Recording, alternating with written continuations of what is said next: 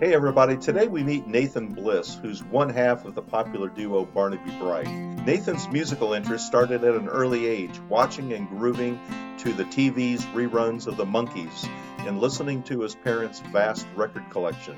Nathan knew from the young age of 8 that music would be his life trail, and it's taken him to college, studying saxophone, jazz composition, searching his chops in the jazz world, only to take pause and reflecting on early musical inspiration of listening to Bob Dylan and other early singer-songwriters and realizing that form of music would be Nathan's way to better connect with his music audience. We'll hear about his meeting his wife Becky Bliss, forming Barnaby Bright, with stops in New York, Nashville, and coming home to Kansas City and finding a new supportive musical community. So stay tuned.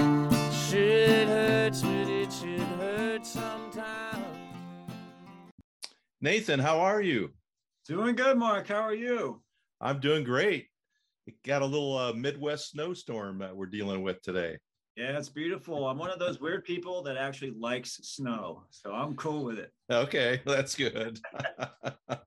Yeah, I don't like driving in it, but when you're in a recording studio and you see the flakes falling outside, it's cozy. Absolutely. That makes sense. Yeah. So, Nathan, I know that you and Becky are getting ready to go on a little tour this spring. Can you tell us about that? Yeah, well, it's been a while. Becky and she's the lead singer in Barnaby Bright, and I'm the instrumentalist. And I also sing, and we write songs together. And we've put out our first record in 2009. And we love touring. We used to do over 200 shows a year. Of course, things have changed. COVID came and just put an end to a lot of that. So this is our first kind of dip of the toe back into the touring waters, and we're going to a very important state for me musically, North Carolina. That part of the world has some of my favorite musicians and my favorite musical traditions. So anytime we're there, I'm drinking the water, I'm taking big breaths of North Carolina air, whatever that magic is that has fueled Doc Watson and Boscom, Lamar, Lunsford, and all of my heroes. I just want to be there and soak it up. So we're really excited to be there. Also playing at one of our favorite venues in Nashville, the Isis Theater. And really looking forward to that show. So we're just excited to get back out there. Of course, gas is going to kill us this time. True.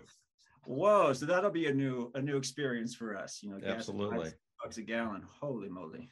Well, I'm excited for you guys, and you made mention, obviously, that the whole touring opportunities have been somewhat limited within the last couple of years for yourselves. What ways in which did you find to reach your audience during the last couple of years?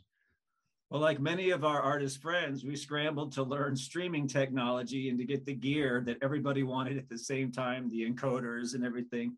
And there was a big learning curve trying to figure out. It's a hard thing to do, as I'm sure you well know, Mark, to stream quality video and sound at the same time. So that's what we did. We kind of hunkered down and we tried to learn how to do that stuff. And we made a lot of progress, learned so much.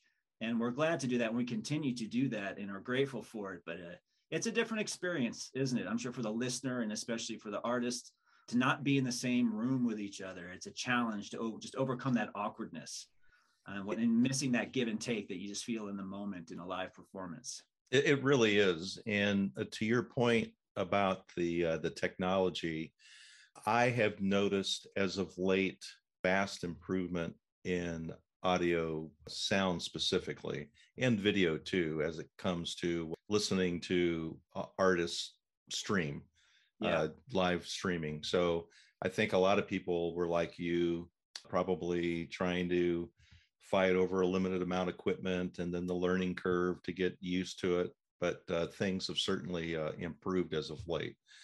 So, back to live streaming, assuming that we're going to be coming out of COVID and we'll get back to life somewhat as normal as we remember it, we're going to have positive thoughts and assume that that's coming our way. What do you think might be the lasting impact to streaming and for artists such as yourself? Well, I think it's another way to reach people. And just as we had to sort of acclimate to the reality of social media, I think live streaming and streaming your concerts and engaging with people who are interested in what you do, that's not going anywhere. So I think the lasting impact is that it's just another thing, another tool that we have to connect with people who care. As the technology gets better and better and better, and the experience becomes more immersive for the audience, I think the quality of the experience will get better too. Like you said, it already has grown a lot. So yeah, I think it's sticking around. It's something that is here to stay. Nathan, how would you describe Barnaby Bright and your sound for those listeners that maybe are new to you? Sure. Barnaby Bright has, we've often been described as spooky indie folk. And it's spooky, I guess, because there's a lot of use of drones and atmospheric treatments. And sometimes the narrative and the lyrics are on the darker side as well, kind of telling some sad stories of loss. And there's happy and there's, upbeat stuff in there as well. But largely it's a music of subtlety and we think and hope depth of emotion. Fronted, of course, by Becky's stellar singing voice. I truly believe she is one of the best singers on the planet. And so when you have that kind of instrument to work with and write for and be inspired by, boy, I count myself a lucky person. So it's folk music, it's story driven, it has elements of chamber music and really an old timey flavor. The name Barnaby Bright goes back to the Middle Ages. And it's something we do attempt to reach back and connect with older English and Scottish and Welsh ballads. It's a big source of inspiration for us as well. Of course, that's what came over and planted its seed in North Carolina and South Carolina and created our great American music. It's all connected and related. So we try to reach back to an ancient feeling with a sort of a modern treatment. Wow, that is an amazing explanation. And as a fan of Barnaby Bright, I would have to agree 100% completely on that description. The use of instrumentation is I believe quite unique. It's not unusual to hear the claw hammer banjo, the harmonium, ukulele, and of course your great guitar playing, and then your use of electronica, I think adds for a very distinctive and unique sound. Yeah, it's nice to again to bring the past into the present and let them meet and dance together. That's kind of what we get excited about. Talking about past, Nathan, what do you remember as maybe some of your earliest music memories? Well, my earliest, I grew up a TV baby. Not judging my folks, they were busy, but the babysitter a lot of times for me was the TV after school. I would watch old Monkees reruns. Honestly, that was one of the first things I remember is watching the Monkees on TV. And I would get my little wiffle baseball bat and, try to mime a guitar playing along and singing along. And so that's one of the first things I remember. And of course, my parents' record collection was huge and it was full of Bob Dylan and Simon and Garfunkel and Joan Baez and Woody Guthrie and Pete Seeger and all this great folk music, as well as Beatles and Black Sabbath and Led Zeppelin. So all of these are still my favorite bands. Those first records I discovered as a 7-8-year-old kid, whatever, are still like just true treasure to me. But yeah, I really clearly remember looking forward to the Monkees and getting my wiffle baseball bat out and just jamming along. So that's got to be the first one. That's awesome. I have a picture in my mind of you with a wiffle ball bat. That's cool. I love Carole King. I find out she wrote a lot of those great songs. It was Carole King that wrote those, and right. I'm a huge fan because of that. Yeah, absolutely. Yeah. At what point did it kind of click with you where you said, you know what, this music thing I'm pretty serious about. I think I want to make a go of it. I think I want this to be my career. I don't remember a time after 7 or 8 when I just didn't know that's what I wanted to do. Oh, wow. Yeah. And it was okay if I didn't become rich and famous. That was never a driving factor for me. I just felt like, man, if I'm lucky enough to learn and study music for the rest of my life, that's what I want to do, however that works. And man, I've been really, really lucky to do exactly that. Even to this day, all these years later, music is there's a great book of Duke Ellington wrote called "Music Is My Mistress." Yeah, she is. She's been wooing me for a long, long time, and she's infinite and ever beautiful and never tiring. Yeah, I'm smitten, man. I'm in. Awesome. That's a great description. And speaking of your study of music, I know that you went to college, you went to Berkeley School of Music in Boston, and you studied saxophone, jazz composition.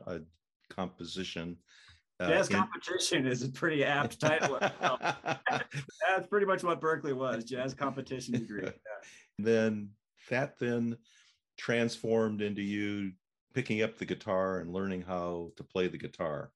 What was that transition about?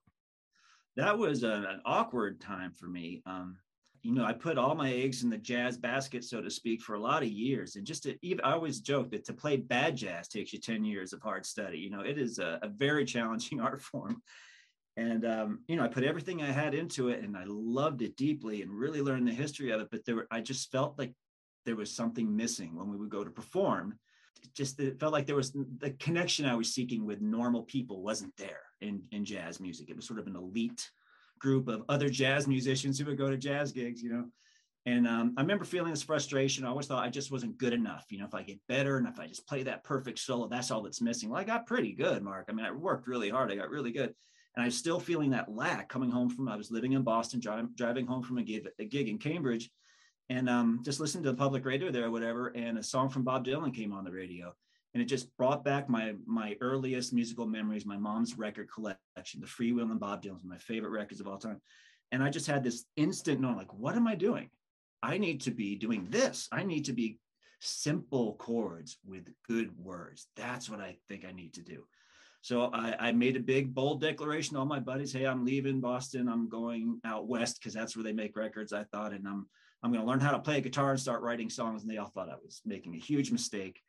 And but I felt really driven to do this, and it was hard because I'd gotten a little proud, to be honest with you, about my accomplishments musically, because even to play bad jazz takes a lot of skill, and to start over and to be a beginner again when you're an older person and just like, oh, a G chord, I'm never going to get a G chord. The hand's not meant to do that. Is this book right? I don't know.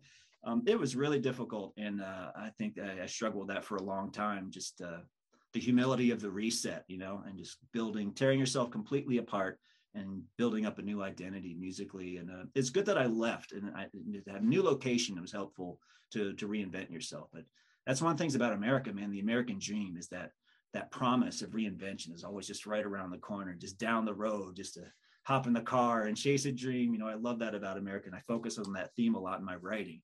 But yeah, it's kind of a long-winded answer, Mark, but it was an awkward time to say the least. But I wouldn't have done it any other way. And I'm really glad for my experience of jazz music. And when I listen to my heroes, John Coltrane and Louis Armstrong and Duke Ellington, I still feel such joy. And sure. I'm proud to be an American. Like, that is the American art form. That is just absolutely. That's just something else, man. So how did you and Becky meet?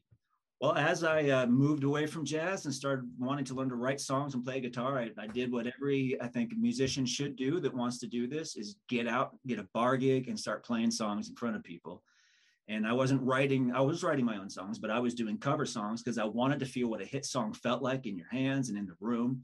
So I just learned as many cover songs as I could. And I was out there trying to do my best by myself.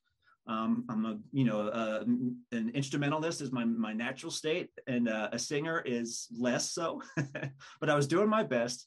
But I knew I needed a singer. I needed help. And I reached out to a booking agent friend of mine. I said, hey, if you know any singers, send them my way. I think I could really use some help. And it just turned out that he had just started managing a young singer just out of college named Becky Bliss, who was looking for an accompanist. And so he introduced us, and we started playing together, and my set started going over a lot better all of a sudden. And we realized there was something special there. And then we started playing together on a regular basis, just doing covers in bars. And that's kind of where Barnaby was born. We started slipping in original songs. Yeah, there's another layer to that story that is on the romantic level, which I don't know if I want to touch on that right now. Sure. But we stopped playing together for a while because it got a little weird, and she moved to New York. And then I followed her a few months later to do a gig. And we were married 7 months after that, and Barnaby Bright was born. Gotcha. That was 2007. That's awesome. And I know that you both share in songwriting duties. Yeah. Really a pretty good mix in terms of the percentage of songs that you write and the percent that Becky writes. What I don't know is, And I would assume that there are some songs that you write together. Would that be fair to say? And if so, what's that process look like? Yeah, there are some on something that we're trying to make more of a concerted effort to do to write together. I think the results are stronger and they come more quickly when we do it that way. My tendency is to be a little precious about what I'm working on, try to get it just as good as I can before I bring it to her. And I think that's a mistake because I think with her input, it would get as good as it can get a lot faster. So oftentimes we're hunkering in our own corners and bringing ideas together, then we help each other finish, acting more like an editor. But we have done some actually like sitting down and collaborating. Old Coats is one example where it's one of our songs from The Longest Day, released in 2012. She had the verses and I wrote the bridge all the way down. I remember being in the room, like doing that together. And that was a great experience. And that's something that we want to do more of, is writing together in the room. You know, that's how John and Paul, that's how they got their chops together, sitting head to head in a room, the two of them looking at each other. You know, we're not going to stand up until the song is finished. And I think that's the best way to write, honestly. And I think I just get a little too precious about my creative process, and it prevents me from being more open with her about that and vulnerable like that. But that's where the strength is. You mentioned that you moved to New York with Becky. I know that you lived there for a period of time. You also lived for a period of time in Nashville. And then about the last 3 or 4 years or so, you moved back to really home for both of you in the Kansas City area. Yeah. So when you made those moves, were they moves where you were moving to something or from something, or a combination of both? What a great question, Mark. Yeah, I would say a combination of both. When we left New York, we were basically, that was the height of our touring. We were doing over 200 shows a year. We lived in Brooklyn. And we were constantly driving out of the city across the Verrazano Bridge or some other very expensive toll bridge, and just paying all these tolls to get out and do our shows. And we come back 2 o'clock in the morning. We lived on a 5-flight walk up, parking on the street, had to carry everything out up 5 flights of stairs, go park the car somewhere. But because it's so late, and you got alternate side cleaning now, Tuesday, Thursday, whatever, I'd have to get up at 6 in the morning, even though I'm probably going to bed at 3, go get the car, do the whole double side parking until they clean. It was after a few years of that, we were like, man, we really, as a car-based business, we should probably think about not living in the city. It's becoming too hard. So that's when we decided to leave New York. That was 2012. And we went to Nashville. A lot of our friends had made the similar journey from Brooklyn to Nashville. And we went and loved Nashville. Of course, it's Music City, and there's so much great music that I love that has come from there.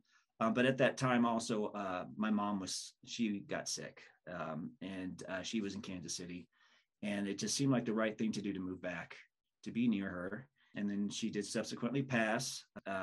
We just decided we were going to stay in Kansas City because it felt good to be home again. And we felt a community around us. One of the casualties of touring so much is that sense of hometown community. It can be a real struggle to maintain that.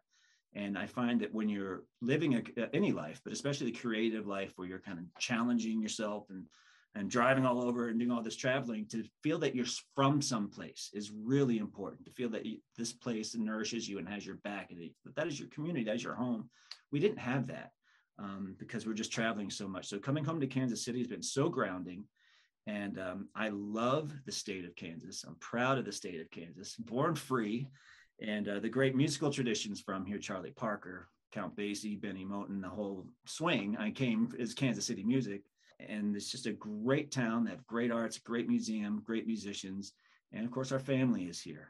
And it's a good place to tour because we're right in the heart. We can just pop out Chicago, Nashville, wherever we need to go, we can get there. So we're loving it. That's awesome. And I understand that you're currently in the recording studio working on your next album. And this would be your 5th one, if I'm counting correctly. Yeah. The first one coming out in 2009. Do you know yet if it's going to be an EP or an LP? Well, we've got 10 songs slated at this point, and we're writing as we go. So we don't know yet. It depends on, you have a goal and you record this batch of songs, and the ones you weren't that excited about sometimes turns out to be the ones that are all of a sudden have magic to them. And the ones you sure were going to be great, just never get them off the ground. It's just so hard to tell, Mark. Until it's there in the mix and you feel that magic. So we don't know. We're hoping it's a full record. But we also are happy, even if we do get 12 songs that we're really happy with, that maybe we'll divide them up into 2 EPs just to have 2 releases to pace. And, I think our management would like us Sure. to do it that way. Now, and are you actually doing the recording in your home? Yeah, I'm in the control room of our home studio right now. We have a tracking room just on the other side of that wall. And we do the 90% of our recording here, I would say. When we do live drums, I like to go into a bigger studio that has a wider collection of microphones to choose from and preamps and stuff. But other than that, we're here. We're here doing it. How involved is Becky in the final mixes and the engineering part of what you do? Engineering, but she's super involved in the fact that if she's not happy, it's not going out. Gotcha. So she's not into technical stuff at all, but her ears are just so good, and she just knows what's true. And she's so good at just calling out BS. Like, no, that doesn't feel true. No, that ain't it. Go back to the studio. So she's absolutely there on a spiritual musical level, but usually I'm dealing with crashing computers and updates and all that fun stuff. Do you see yourself continuing you'll obviously have music that will be downloadable. Do you see yourself continuing to have CDs and vinyl albums produced for Medium to get music to your fans? Yeah, as long as there are people with CD players, we'll put out CDs and record players too. Of course, to put out vinyl these days, boy, that's a long line. Just to get in the queue, it takes a long, long time. So that's real challenging.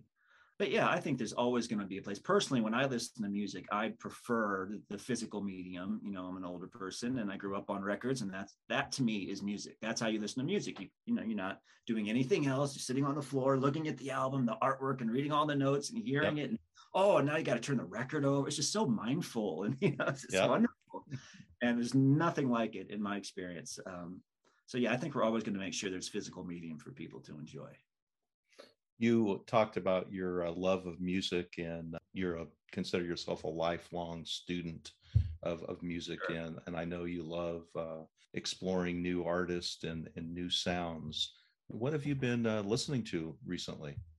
Well, I have to be honest with you, Mark, not a lot of new music. I've really been digging deep in the vaults of American music.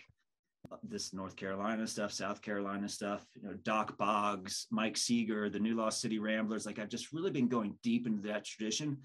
And I feel like there's something in the air, even for people just who consume music casually. They want something true and real, without artifice, without plug-in perfection, just something that is ancient and real and true. I'm hungering for that.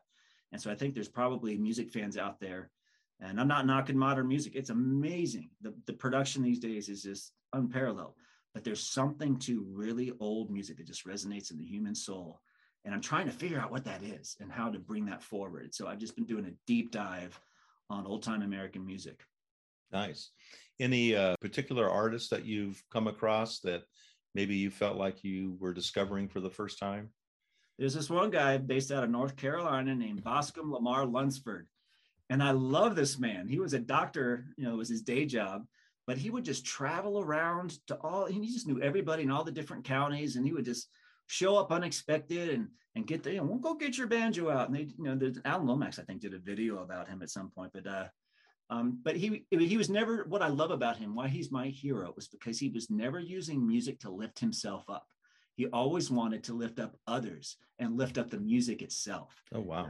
That's so refreshing in a day where you're constantly expected, if you love music and want to do music as a living, you're expected to constantly be selling and promoting and social media and just telling everyone how important you are and all that stuff. And so to hear these musicians that was never consideration for them at all. It was just 100% about the music. I just find really inspiring. These are my heroes right now. But Boscom Lamar Lunsford, that's one of my, I'm kind of obsessed with him right now. I have to check that out. I also understand that you may have recently made a connection to a famous country singer. Oh, Mark, you've heard, huh? Well, I found out that I haven't confirmed it through my sister's working on this, but it turns out that Merle Haggard is my third cousin. Now, I have to tell you, I consider Merle Haggard the greatest country singer of all time. Now, that's just my opinion. He's family, so, what do you expect? No, but even before I knew that, I just considered his voice. Like, this guy has the instrument of like Tony Bennett or something. Like, his baritone voice is so beautiful. And his writing is so unique. The things he writes about, the way he writes, is really different, very unique voice, and one that focuses in on the reality and the nitty gritty of life, not feel good, horsey, anthemic kind of stuff. Like, you can do this, it's really like, no, only Merle could write a song about the woman leaving the man, and he's trying to bring up his little girl without the woman, but not let the little girl know that she's left. Like, it's just a very unique angle to write from, especially country music from a male point of view back in those days. So Merle Haggard is become an obsession of mine. And I find that I can find this Merle pocket when I get it, when I start singing, that I'm like, oh my goodness, I am related to him. I hear it.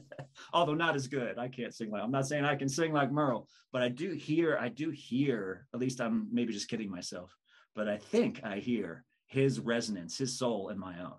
And so I'm deeply, deeply inspired by him right now. And I'm trying to convince Becky that we can do a Merle like tribute EP or something after this one. Oh, that would be so awesome. Oh, to celebrate the songwriter and an equally great voice, Becky, like singing these songs. I just think we really need. Yeah, that would be great. Nathan, when you think about your career and what you've accomplished, your challenges, and think about your own goals as to where you want to see your career going, all of those things tied together, are there some lessons learned or some nuggets of wisdom that you've picked up along the way that might be useful for other people, particularly artists? I would say the number one thing I'm learning and relearning all the time, and it's a simple lesson, Mark, it's like, it's got to be fun. If you're not having fun in the studio, you're not going to capture anything good, no matter how hard you work. I mean, I forced myself to go in, work through the night, do all this stuff, and just out of just sort of a dumb determination, like, I'm just going to work hard and put in the hours and we're going to get it.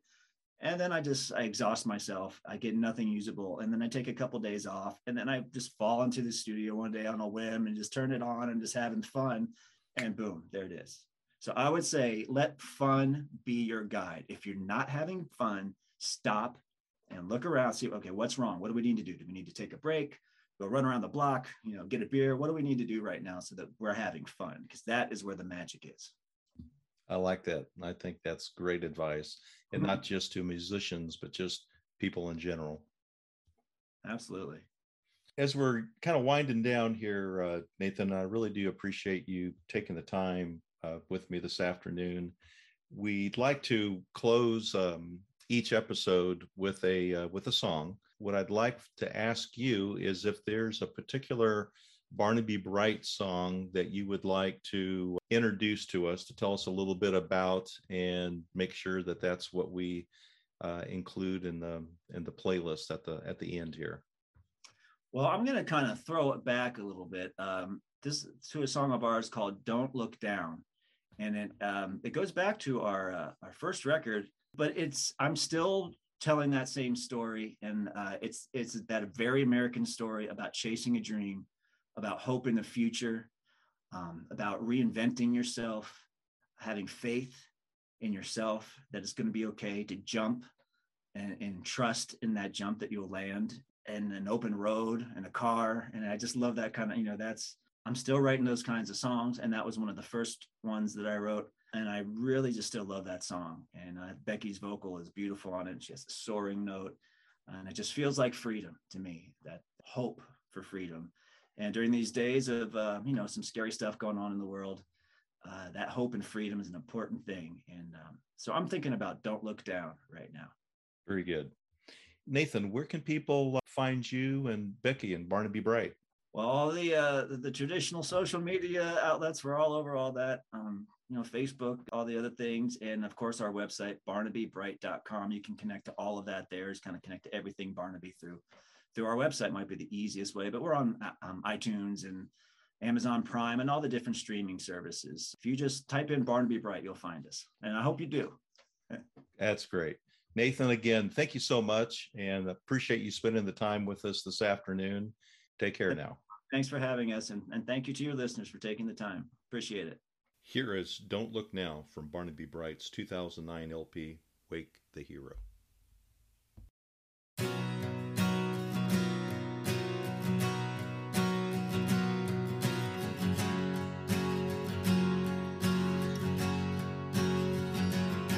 We never knew the trouble down the road. We just hit the gas and kept on driving.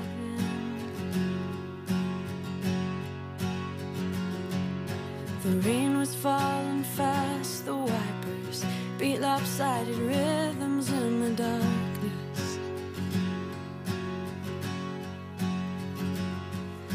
The headlights from the head-on cars threw light against the glass, exploding diamonds.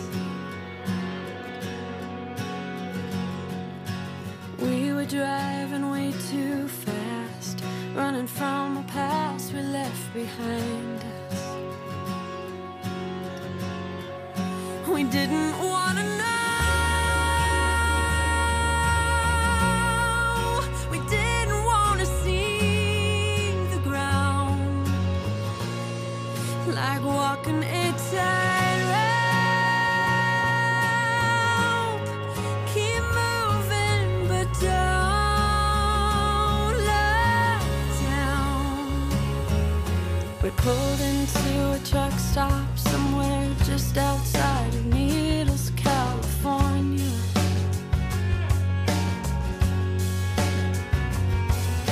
You asked me for $10 and I said, what about the last $10 I loaned you?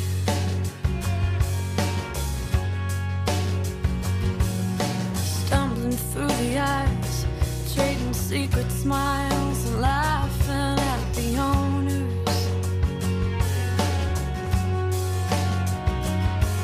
Newspapers read Garcia did. You cried and I tried to console you. We didn't want to know.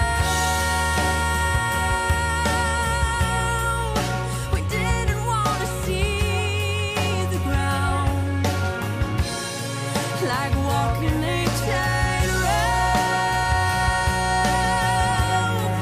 Keep moving, but don't let down.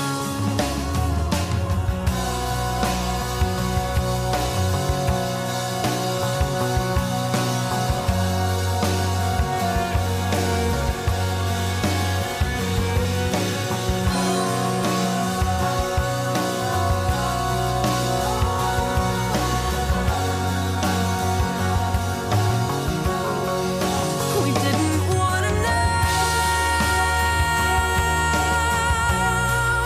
We didn't want to see the ground, like walking a tightrope. Keep moving, but don't let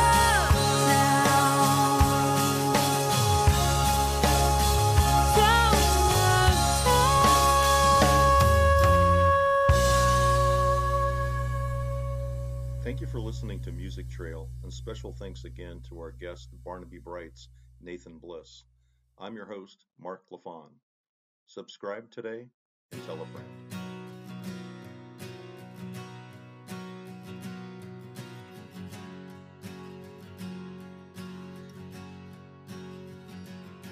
We never knew the trouble down the road.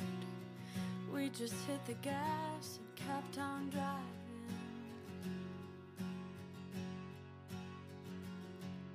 The rain was falling fast, the wipers beat lopsided rhythms.